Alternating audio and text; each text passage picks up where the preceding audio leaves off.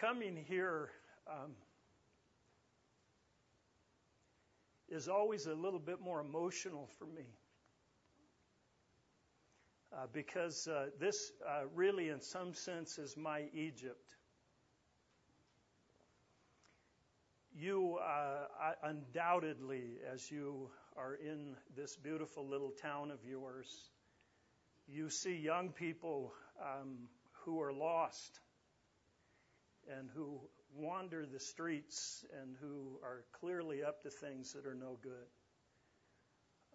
Those same kids find themselves down at the grotto and down at Inspiration Point at times when they probably shouldn't be doing things they probably shouldn't be doing. And you imagine the worst one, and you're looking at me. And that is no stretch of any imagination. It was on this hill that the Holy Spirit began to move in my life in very unusual ways. And it didn't start at Idlewild Bible or at the Presbyterian Church. It started at the Catholic Church. But I don't have time to go through these stories. I just needed to let you know that this is part of why I'm a bit more emotional. The last time I spoke here was at the memorial service for our 96-year-old mother. So all kinds of stuff fits this context. And I have far more in my heart to share with you than I have time to share. But I needed to clear those things out of the way before I started. And if I could pray with you as we begin. Father, again, probably more for me than anyone else this morning, I need to simply stop and once again reaffirm your lordship.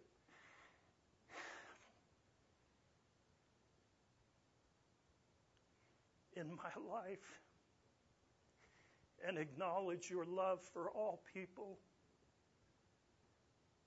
every broken person, God, that's here, which is all of us, and every broken person that is outside these walls.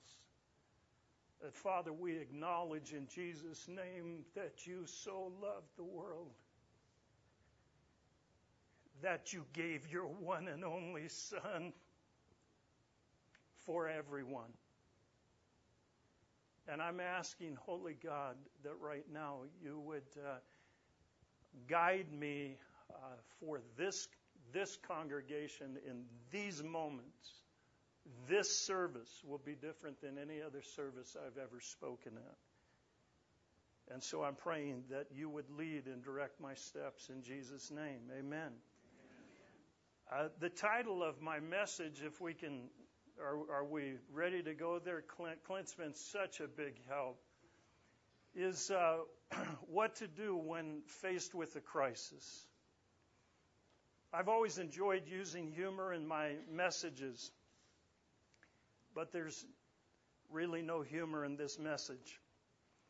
I find myself in a place and in a time where I feel as though that God has sovereignly been directing my steps into a new phase of ministry and in a new phase of me. He's actually remaking me in some way right now, redefining me, my ministry, and the trajectory of my ministry has changed radically out of a crisis. And so I'm sharing with you part of my journey and inviting you into it because you're a part of it as well, whether you actually at this time recognize it or not. I'm going to end up probably for some of you very unintentionally creating a crisis for you this morning. Some of you may have come here in a crisis. We all have crisis, right? We've all lived and we've faced crises. It can be something as simple as a flat tire on an important day to something as big as finding out that you have a condition that cannot be solved. I mean, they take all sizes and shapes. The loss of a spouse, a wayward child, a job change, a job loss. It goes on and on, doesn't it? We face them individually, and we faced them corporately. A year ago, all of you this month faced a crisis that caused you all to come together, didn't it? It caused you all, no matter what you believed, no matter where, what you thought, no matter your values, whether you went to church or didn't go to church, you all faced a crisis that caused you to rally in the threat of this beautiful town being destroyed by fire, right? Some crises unite, and some crises divide. Isn't that the truth? Now, you and I, as the church in this day, seem to think that Jesus Christ is only about uniting. And we want to believe that. And we sort of put that under the label of love.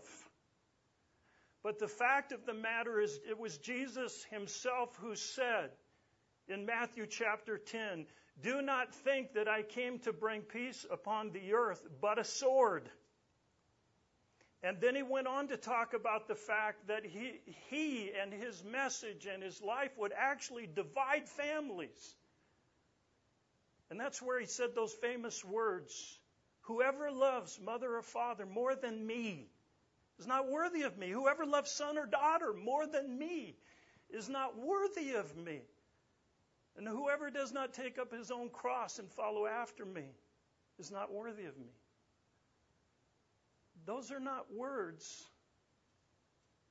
that all the way unite, but those are words that identify the true body of Christ. And so, my brothers and sisters, as I come here today to share with you, I'm going to be sharing with you how the Lord has invited me into a crisis. Not one of my own making or your own making, not one that started yesterday or the day before, but one that started back in the garden. You and I have an enemy who is all out committed to destroying any sense of the image of God on the face of this earth. And so I want to share with you, to begin with, it'll help set the table better than anything that I could do to the reality of what we're facing now. You're going to understand that my message is playing out of the context of Canada, but I want you to know that from my perspective as a dual citizen, I have the unique vantage point of actually, at this stage in my life, working in Canada, pastoring the same church for 22 years, far less than Tim, but living in the United States.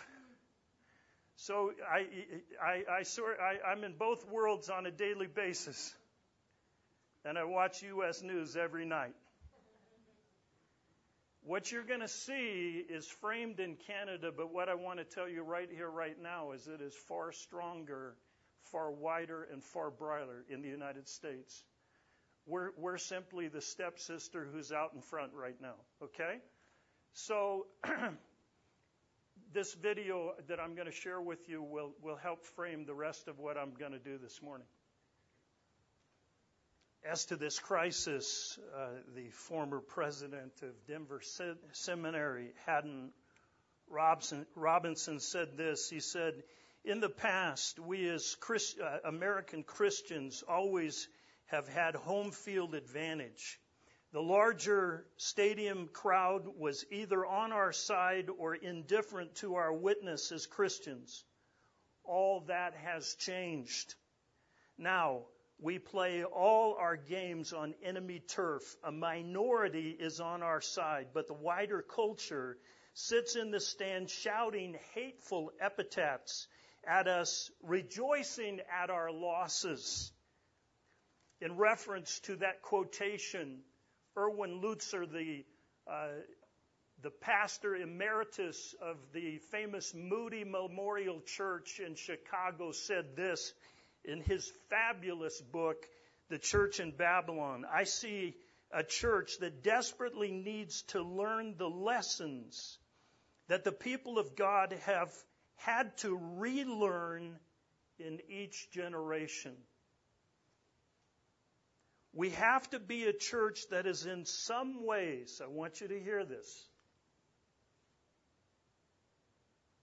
We have to be a church that in some ways is repulsive to the world because of our authentic holiness, and yet very attractive to the world because of our love and care. We need to be a courageous church at a time of weak knees and carnal living. We have to live lives that are a credit to the gospel that we preach and the Savior we worship. God has humbled us, and we must enter into our cultural decline, not with a swagger, but with humility, brokenness, and transparency. I believe his words articulate well the situation. Friends, I don't need to tell you today that we are in a crisis, do I? Do I need to tell you that the United States and Canada, and in fact our globe, is in a crisis? Do I need to go through the realities of that, the drug epidemics and the suicide rates that are blowing sky high? Mortality has dropped and declined the last 3 years in a row, largely because of suicide. And it just goes on, doesn't it? I mean, I could go through economic instability and the threat of nuclear destruction, that we have moved another minute closer in the atomic clock, right? I don't need to tell you these things. It's a reality. But what I have just shown you is quite possibly one of the greatest threats to civilization that our world has ever known. I do not believe that that's an extreme statement. And yet, as Erwin says, we find ourselves in this place when the church in North America is weak-kneed and carnal living. He is talking about me. He is talking about you if you would receive it.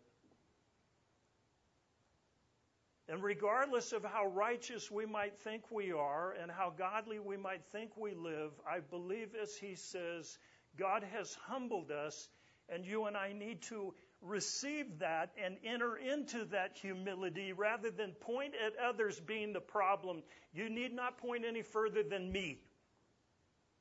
As a leader in this generation, this has happened on my watch. And so what do we do when we're faced by a crisis, faced with a crisis of this nature? I would render to you, friends, that the smartest thing that we could possibly do is not look to our scientists or our politicians or our educated ones or our philosophers or our educators or our psychiatrists. I would render to you that we look to the Word of God. And that we seek wisdom from the Word of God, this book that is being hated by people, this book that is seeking to be banned by people, that you and I seek the sage wisdom of this book. And that is why I have been traveling North America, Canada in particular, across Canada, preaching the message that Jehoshaphat gave in 2 Chronicles chapter 20. And if you would, and if you have your Bible with you this morning, if you turn with me there, but it's going to be up on the screen for you as well. In 2 Chronicles chapter 20, verse 1, it says, after this, the Moabites and the Ammonites with some of the Mennonites came to wage war against Jehoshaphat.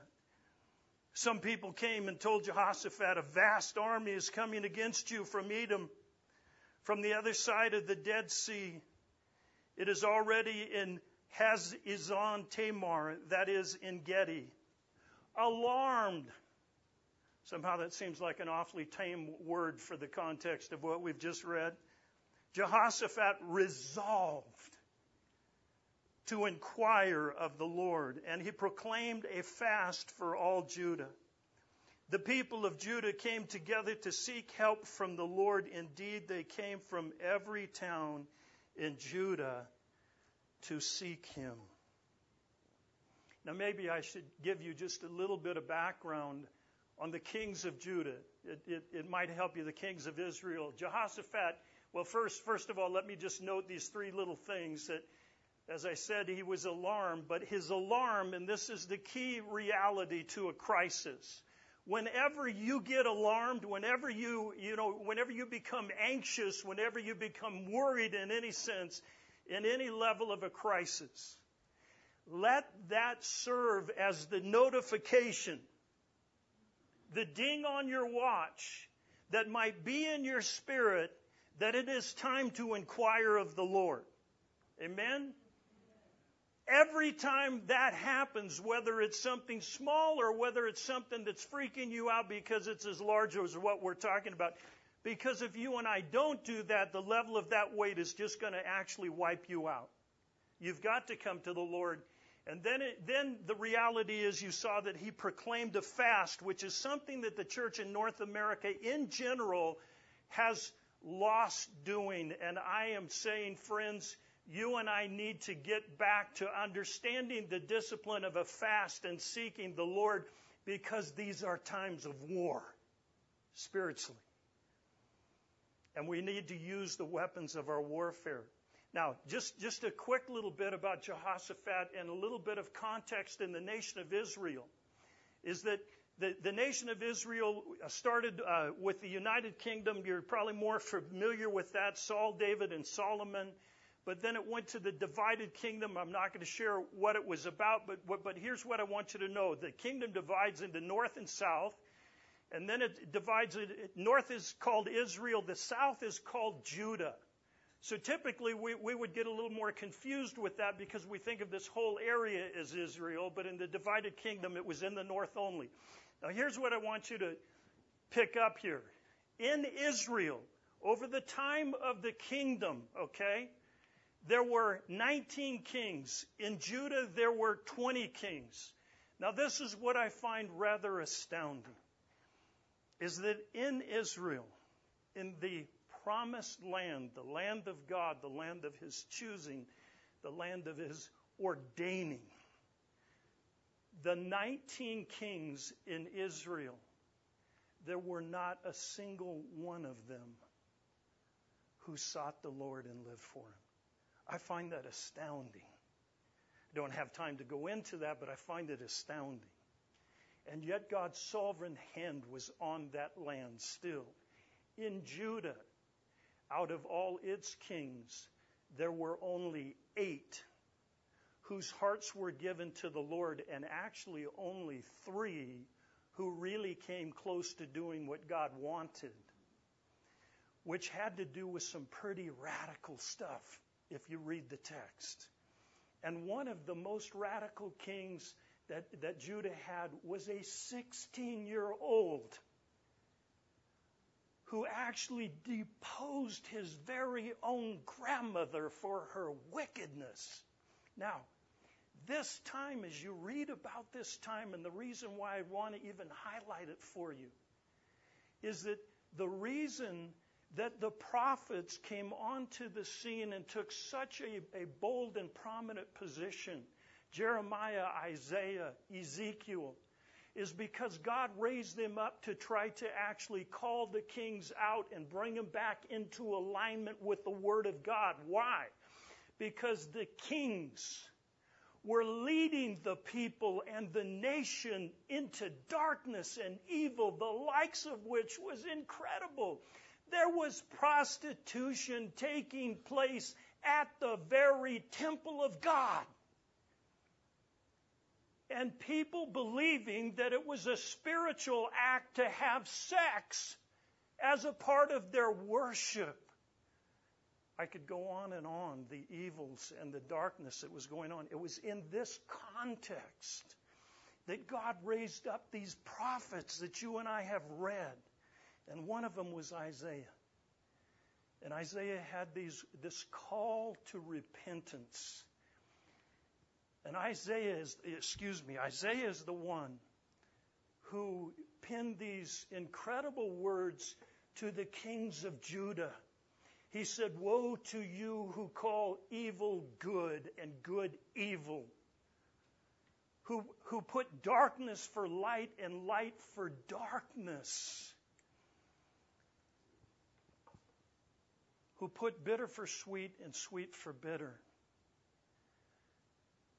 Friends, that was framing what was taking place in the nation of Israel and Judah.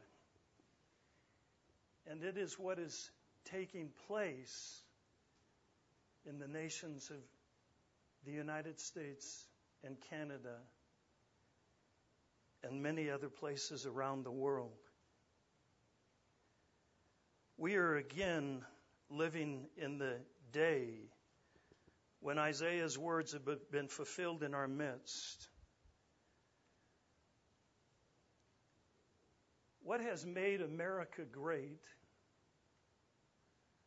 is not her freedom. What has made America great is her laws. Laws that we all know were founded upon the very Word of God itself. Amen? That's what has made America great. But all that is being changed today, right before our eyes. Could you ever imagine our schools teaching that lying was a virtue and teaching our children how to lie? Could you imagine that? Not for a moment. You could not. I know you could not. That stealing was an honorable act, and whoever carried it out should be awarded.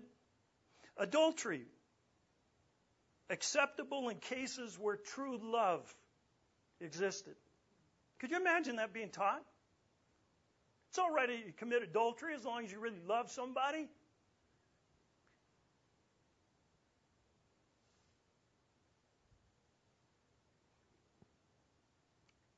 Could you ever imagine pedophilia being justified for those who said that they were born that way and they couldn't curb that desire? Could you imagine that?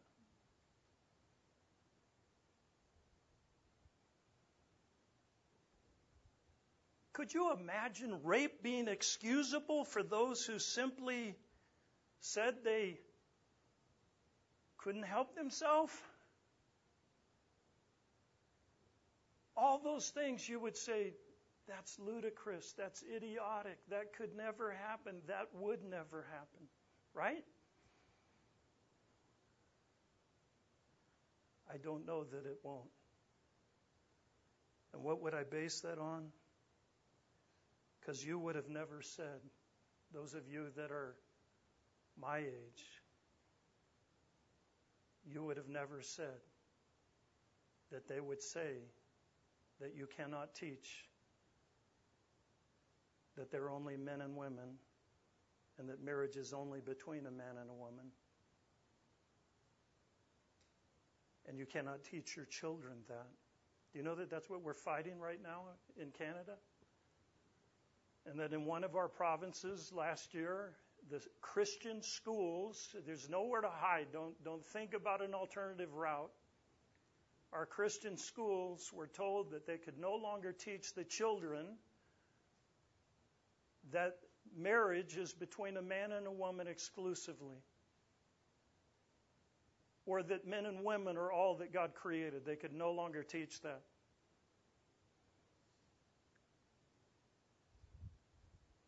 You see, friends, we have come to the place where the governments of the United States and Canada have deemed lawful what God in His law has deemed sinful. And whenever human beings make sin the rule of the land, sin actually begins to rule over that land. Do you understand that? When you make it the rule of the land, it begins ruling over the land. Are you aware of the fact that Generation X which was born between the mid-1960s and the 1980s, was the last generation born on a planet where men were men, women were women, and marriage was between a man and a woman. The last generation was born in that time, and everyone born after that has come into a world that has been taught something very, very different, and very different from the Word of God. How far and how wide has this ideology that gender is fluid and that we now live in a day and a time and an age where you get to pick the gender? In fact, you're actually even told you don't even know what gender you are. And being instructed that there are no truly straight people alive, that everyone can find themselves somewhere on this vast scale of the LGBTQ. How far has it gone, friends? Well, this gender ideology, I will show you in green the countries that have fully bought into this teaching and are teaching it. The green represents where it has been fully embraced and where it is being actively taught. Right now in Canada, for the last year and a half, federal buildings are now being marked. Schools are being marked. Businesses are actually being marked. People are being identified on the basis of, do you accept this ideology, do you promote this ideology, or not? This is how serious this is getting. I don't need to remind you of a time when people were marked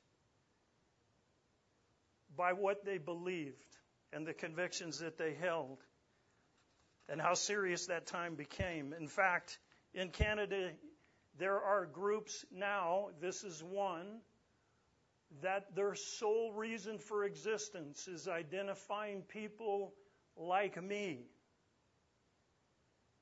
and people potentially like you who do not fully endorse and or embrace this gender fluid ideology. And while, as I said, Canada is out in front of the parade, if you would, it is my own conviction that the movement is far bigger, far stronger, and far broader here in the United States. In fact, this was in the newspaper last week at a school here in California. In the opening week of school at a middle school, this is a graphic that teaches gender fluid ideology, explaining away the reality that the biological sex that God actually created you to be does not matter. What matters is what you want to be and what you choose to be, and that can be fluid, meaning that today I could go into this bathroom as a man or a woman and tomorrow make a different choice, and no one could stop me. In fact, you'd be in trouble for trying. The amount of confusion that's going on in our world is just enormous. Well, again, getting back to it, what do we do in times where we are so overwhelmed with these crazy realities? Like, who would teach a child this? Who would promote this kind of thing? Who would push this kind of reality? What do we do when we don't know what to do, when it feels overwhelming? And that's where we go back to the text and take wisdom from Jehoshaphat, who, when faced with insurmountable odds, these nations gathering against him, he inquires of the Lord. He calls the people to a fast. The people come together in this crisis. And in the text from verses 5 to 12, Jehoshaphat prays this beautiful prayer to the Lord. He's remembering and reminding the people, and he's reminding God of the great things that he's done. And at the end of his prayer, this famous reality of the king who prayed, he says, "For we have no power to face this vast army that is attacking us." And I want to tell you, friends, if you think you have any power against us right now, if you think that you can just stand up and go, you're mistaken. You are actually mistaken. And then he went on to say, we do not know what to do. And if you think that we know what to do and exactly how to handle this, I don't know that there's a leader alive. But here's the key. Just as in that day, he said, we do not know what to do, but our eyes are on you. And I think that that's where we come back to today. And yet we don't end there. We don't stop there, okay? And neither did he. Okay, so he's going to take it further. So the king prays, and he actually prays to the King of Kings. And you know what the reality is? The beautiful reality is the King of Kings answers. He prays, and he actually gets an answer from God. And what is that answer? This is what the Lord says to you. Do not be afraid. Right there is the key.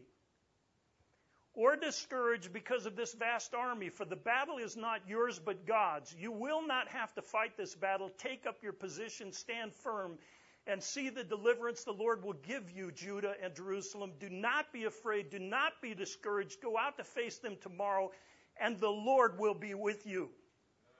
Amen? So here again, if you and I think that we're going to, and this is one of many, many battles we know and understand, right? This is not the battle alone, but I would say to you that quite possibly those that I am getting to know that are much brighter and sharper and in higher places than I are saying that this battle quite possibly could be our greatest threat. It threatens our religious liberties. It threatens freedom of speech, freedom of religion. Your Equality Act right now, if passed, will change everything about what happens right here. It couldn't be more serious. And yet we come back to this, knowing that it is God's battle, not our battle, knowing that it is not people that we hate or are against, because we don't. We love everyone. We're not trying to change them. They have the freedom to choose what they want to do and live how they want to do, just as you and I do, right? That's not what we're trying to change. What we're battling for is the freedoms that were hard fought for us, which people paid with their life's blood to give us the freedom to meet in this place at this time, to worship the Lord. We worship in freedom, but we allow that of everyone else as well. And that's why there's Jehovah's Witness up the corner and Mormons over here. And in my world, there's Buddhists and Sikhs and Muslims and what have you. And I recognize their right to worship in our great countries. Amen? Well, it goes on. The king's response. He was wise enough to... Look, here's this great king, and what does he do? How does he respond? Then King Jehoshaphat fell to the ground with his face to the earth. And all the peoples of Judah and Jerusalem did the same, worshiping the Lord. Humility is such a key here of us recognizing God in our lives. The battle plan that God gave him is perhaps the most unconventional battle plan that has ever been given in history. And after consulting the leaders of the people, he determined that there should be a choir leading the march in the battle. That worship would be predominant, that it wouldn't be about weapons, that it would be about worship. And the weapons of our warfare as believers are mighty in God, amen? And they do have to do with worship, and they do have to do with prayer. And so at that moment they began to sing and they praised, and the Lord caused the armies of Ammon and Moab and Mount Seir to begin fighting among themselves, and they destroyed each other. You know, just for the sake of time, friends, as I'm out of time, I'm not going to rush through the rest of the outline there. I think for the most part you could actually read the verses and fill it in yourself. But this is where I'd like to do something a little unusual. I've been doing this around the just about everywhere I go. And Because essentially what I've been doing is seeking to call the church to prayer and repentance. And so I've been leading, along with others, times of fasting and prayer for 21 days in provinces across the nation of Canada for over a year. And we'll be fasting and praying, hopefully together in every province in Canada from October 1st to 21st. But it also has to do with repentance. And so as we close, this is what I'd like to ask. Something a little bit unusual. I've written a prayer, and that's why I have it on my phone. I don't have it out here. If your knees will allow you, and not all of yours will, so don't feel bad. If your knees will allow you, I'm going to invite you to get on your knees right now with me. Would you do that? And as we get on our knees, because what we're actually wanting to do, it's a posture of humility. And whether we feel humble or not, or feel humbled or not, when we bring our bodies into submission and we actually control our gestures, it actually has a significant impact on our spirits and our ability to actually do this. And so I'm praying this prayer for us and for the church in the United States. Jesus, we repent this morning here at IBC for playing it safe. We repent for not opening our mouths. We repent for sitting down when we should have been standing up. We repent for fearing men and wanting their favor more than wanting your favor and fearing you. We repent for not preaching the full counsel of God. We repent for submitting to spiritual correctness and allowing the world to rob us of using biblical language. We repent for the times we have watered down your word or danced around its unadulterated truth. In our efforts to not offend, we repent for our idolatry and worshiping numbers and size and equating these things with the evidences of your power and work amongst us. Forgive us, Lord. We repent for our own immoralities as a church, for the pornography and the sexual sin that fills our churches in all of North America. We repent for our carnal living and our materialistic hearts. Forgive us, O God, for not preaching a life that calls for a total surrender and a death to everything surrounding the flesh.